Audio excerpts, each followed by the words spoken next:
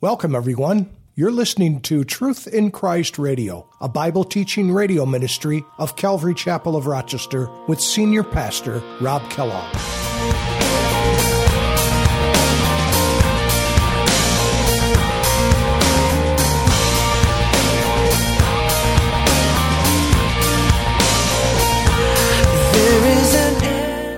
They've done evil in the sight of the Lord, and they forgot the Lord their God, and they served the Baals and the Asherahs. And these are Canaanite gods and goddesses of that region that were very popular. But notice that they forgot the Lord their God. The word here means to be oblivious of. From want of memory or attention, they've forgotten, they've ignored. They cease to care. That's really what the word means. They cease to care about the Lord their God. It just kind of slipped their mind.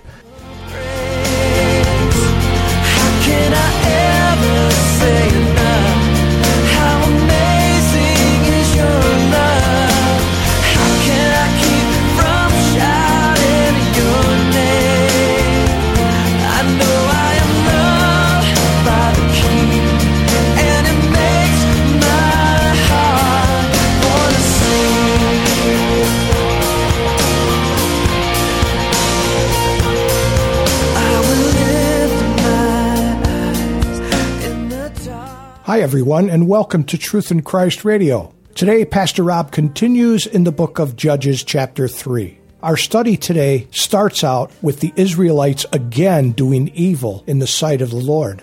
The scripture tells us that part of the accommodation of Israel to the pagan peoples surrounding them was their sin of intermarriage with the pagan nations in their midst. Their ungodly romance led them to the worship of their pagan gods. Jesus told us that following him would require that we give up the things we love most. Often, an ungodly romance falls into this exact category. Now let's join Pastor Rob with today's study. So as Christians, we need to fight this battle first through prayer. And then, if opportunity is given to us, we need to express that in our ballots as we go to vote for representatives and even presidents. We need to make our voice known. That's how we fight. We don't fight physically. We fight with prayer and through legislation. Lastly, we pray. So we need to pray. So verse 4, it says, they were left that he might test them. These nations were left in the land that God might test Israel by them, to know, notice, to know, whether they would obey the commandments of the Lord which he had commanded their fathers by the hand of Moses. The idea of know is to be known or to reveal. See, again, God knew, but he wanted to know whether they would obey. The idea is that he wanted to reveal how they would respond, because that's when we're accountable. God can't reprove us until we act upon our own heart. And so he tests us. He allows something to come to pass. He already knows the end of it. But he wants to know, he wants it to be revealed so that we can see it. That's the thing. And why were these things happening? Why were these nations coming against them? Well, somewhere the fathers should have obeyed. We know that they didn't. The fathers should have obeyed, and they should also be instructing their children in their history and the things that they've learned. And secondly, the children needed to listen and to be obedient. So it really causes two, like the old phrase, it takes two to tango. The fathers and the mothers, they need to be faithful to share and to instruct, and the kids, they need to be willing to be obedient and to listen. And so we're all in that right now with our grandkids, with your kids, with your own self, and it's so important that we do that. So going on to verse 5, he says, Thus the children of Israel dwelt among the Canaanites, the Hittites, the Amorites, the Perizzites, the Hivites, and the Jebusites. And again, this should never have been. This was not God's will, but because of their own disobedience, this was the consequence. There are consequences for sin. In fact, your sin will always find you out. Let me read to you Numbers chapter 32. Numbers chapter 32 and 21 through 23. Let me read it to you. This is when Moses was speaking to the tribe of Reuben, Gad, and the half-tribe of Manasseh before they came across the Jordan River into the promised land. And he said to them, "And all your armed men cross over the Jordan before the Lord until he has driven out his enemies from before him, and the land is subdued before the Lord. Then afterward, you," speaking of the Reuben, Gad, and Manasseh, "then you can return and be blameless before the Lord and before Israel, your brothers, and this land shall be your possession before the Lord." But notice this, "But if you do not do so, then take note, you have sinned against the Lord, and be sure your sin will find you out." And sin always has a way of finding us out. There are people who have committed murders, and I know that if there's a brother that we know who has been in major crimes for most of his career. There's been a couple of them, actually, that I know, a couple of brothers that I know are Christians, that they've been in major crimes involved in Lee County or in Monroe County for a couple decades. And they have stories to tell. And the thing is you can bury someone, you can go through all of your the things that you try to do to hide and cover up your crime, and time has a way, God has a way of sneaking it behind you when you think you're scot-free and you've gotten away with it, and all of a sudden there's a piece of DNA that shows up. Way back, crimes that were committed many years ago when DNA wasn't even used because they didn't even have the technology, but now they do. And now they can go back and exhume persons, and they can find evidence and arrest people in their old age. Some of these old men are spending time behind bars for the rest of their life because of that kind of thing. But your sin will always find you out. Going on in verse 6, it says, "And they took their daughters to be their wives and gave their daughters to their sons, and they served their gods." This is a really incredible indictment that God gives to the children of Israel. And this, unfortunately, was a partial fulfillment of the prophecy that God spoke to them earlier. I would encourage you to write these two scripture references down, and I've said them before, but I'm going to say it again because they're so important. Deuteronomy chapter 7, and make it a little note off to the side here on verse 6. Maybe write these down. Deuteronomy chapter 7, verses 1 through 11, and also Deuteronomy chapter 20, verses 16 through 18. Read those in connection with what these first 6 verses are, and it'll make a lot of sense to you. And it's just God, again, telling them beforehand. And it's a partial fulfillment because they would continue to do this for some time. And that's why they would go into captivity. That's why the Assyrians would take the northern 10 tribes. That's why Babylon would come and grab the southern 2 tribes, all because of this. And it started back here, and it just continued to perpetuate. And isn't it a horrible thing about human nature? We just don't seem to really listen. We don't seem to learn. Why is that? It's because of sin. It's because of stubbornness. We don't want to learn. We don't want anybody telling us that we have messed up, that we have sinned against God or have done anything wrong, because our pride, and the devil loves this because he's the author of pride.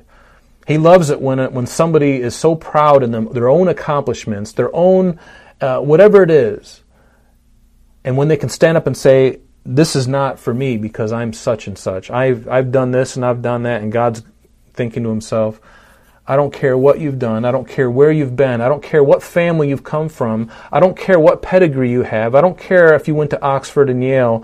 I don't care if you have a great job in the White House. I don't care if you live on Capitol Hill. I don't care how much money you have or how much money you don't have. The soul that sins shall surely die." And see, that's where the gospel is so wonderful. We can have this confidence that when God, when he drops the hammer, he's serious.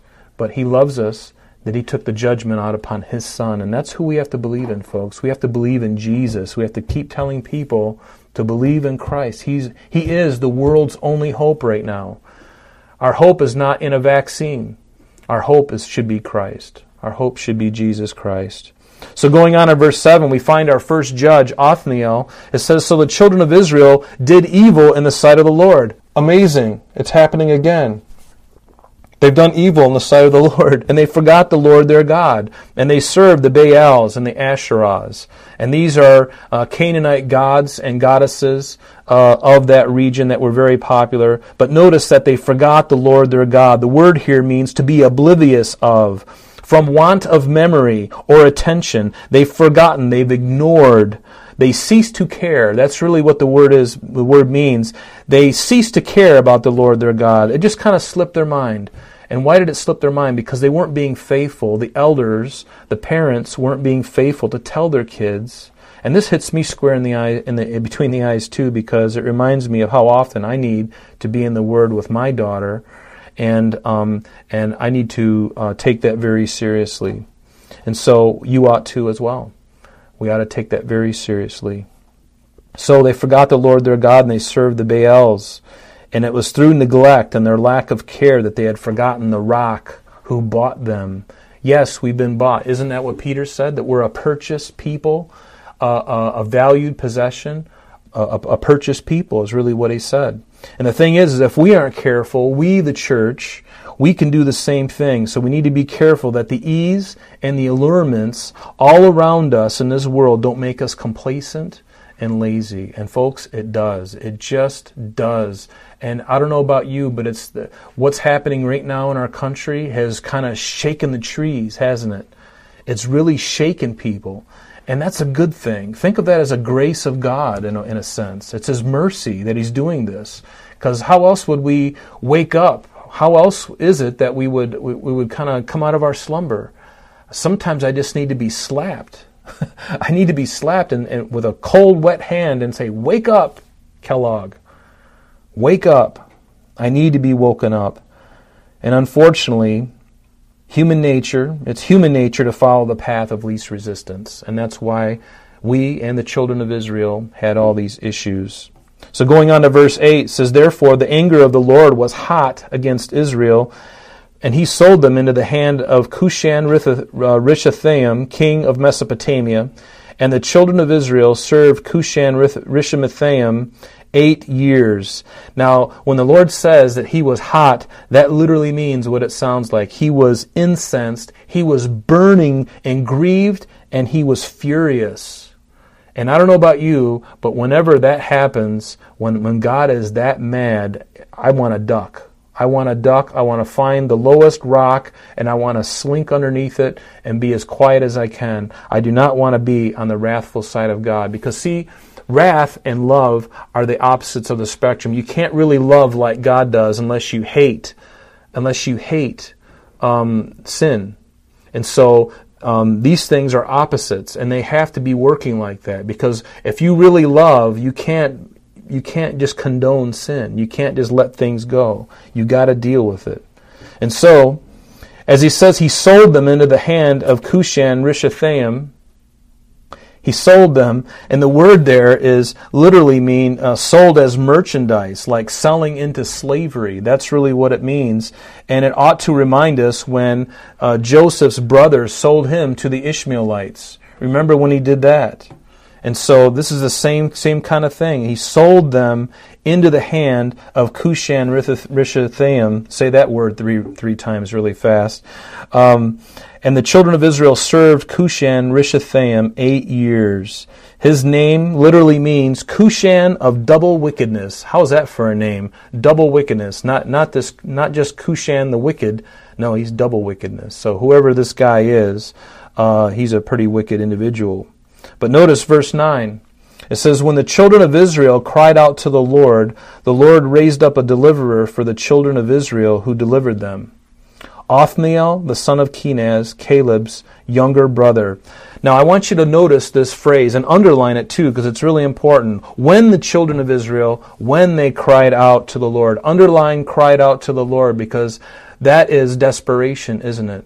When 9/11 happened, everyone was crushed. Everyone was crying out to the Lord. When this is happening in our country, there's many people silently behind doors really scared. And they're crying out to the Lord. Even most of us are crying out to the Lord, saying, "Lord, how long? How long is it before we can get back to normalcy?" But they cried out to the Lord, and we have to remember that the Lord, He is very compassionate, not only to believers, but especially to unbelievers. He is compassionate. He is full of mercy. He is full of compassion. That's who our God is. I love what it says in Psalm 107. And let me just read a handful of verses to you. It's a psalm, and it says, "O give thanks to the Lord, for He is good, for His mercy endures forever. Let the redeemed of the Lord say so, whom he has redeemed from the hand of the enemy and gathered out of the lands, from the east and from the west and from the north and to the south. They wandered in the wilderness in a desolate way. And here David, or the psalmist, is talking about Israel. They found no city to dwell in. They were hungry and thirsty, and their soul fainted in them. And notice in verse 6, it says, then they cried out to the Lord. That's what we're reading right now. They cried out to the Lord in their trouble, and guess what? He delivered them out of their distresses, and he led them forth by the right way, that they might go to a city for a dwelling place. And then in verse 8 of Psalm 107, oh, that men would give thanks to the Lord for his goodness and for his wonderful works to the children of men. For he satisfies the longing soul, and he fills the hungry soul with goodness. And those who sat in darkness and in the shadow of death, bound in affliction and irons, because they rebelled against the words of God and despised the counsel of the Most High. Therefore he brought down their heart with labor, and they fell down, and there was none to help. And notice, finally in verse 13, then they cried out to the Lord in their trouble, and he saved them out of their distresses. The idea is that when we are completely desperate, when we cry out to the Lord always pays attention to, he always responds to true desperation. And are you desperate tonight? Are you desperate to really have a deeper walk with him? Are you desperate in your own situation, of your family, that maybe the state of your family, maybe a husband, maybe it's your spouse, maybe it's a friend, maybe it's a loved one, but are you desperate? Cry out to the Lord and he will hear you. So, when the Lord, verse 9, when the children of Israel cried out to the Lord raised up a deliverer for them. And we see this first one for the children of Israel, who delivered them, Othniel, the son of Kenaz, Caleb's younger brother. And we know that Caleb and his family were from the tribe of Judah. And notice that the very first judge that this book talks about was from Judah. He was from Judah. And why is that a big deal? Because in the very first chapter of Judges, remember when they were coming into the land after the death of Moses, or after the death of Joshua, and they still had some work to do, didn't they? And they came before the Lord and they said, who's going to go up first for us to deliver to go against our enemies? And they asked the Lord, and the Lord says, Judah shall go up first. Judah is supposed to go up first. And why is this? Because Jacob, remember in Genesis 49, on his deathbed as he was blessing his 12 sons, what was the one thing he said about Judah? He said, the scepter shall not depart from Judah, nor a lawgiver from before his feet, until Shiloh comes, and to him shall be the obedience of the people. So already God is putting Judah as this leader of the tribes, and he was going to be the leader, and ultimately it would be through Judah that not only the first real king of Israel, who was David, even though it was Saul, he was from Benjamin, but the first real king that God really approved of was David from the tribe of Judah. And who would ultimately come through his loins, through his line, if you will, our Savior Jesus Christ. And notice verse 10, so the Spirit of the Lord came upon him. That's interesting, isn't it?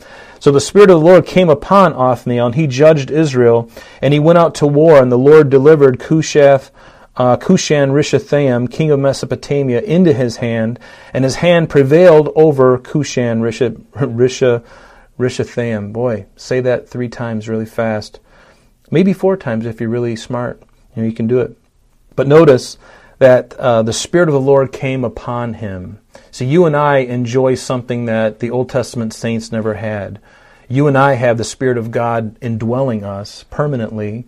But in the Old Testament, the Spirit of God didn't indwell the believer or indwell anyone. He came upon them at different times to accomplish his means. And this is a good example. And notice what can happen through a man who's got the Spirit of God upon him and who was insignificant to everyone else.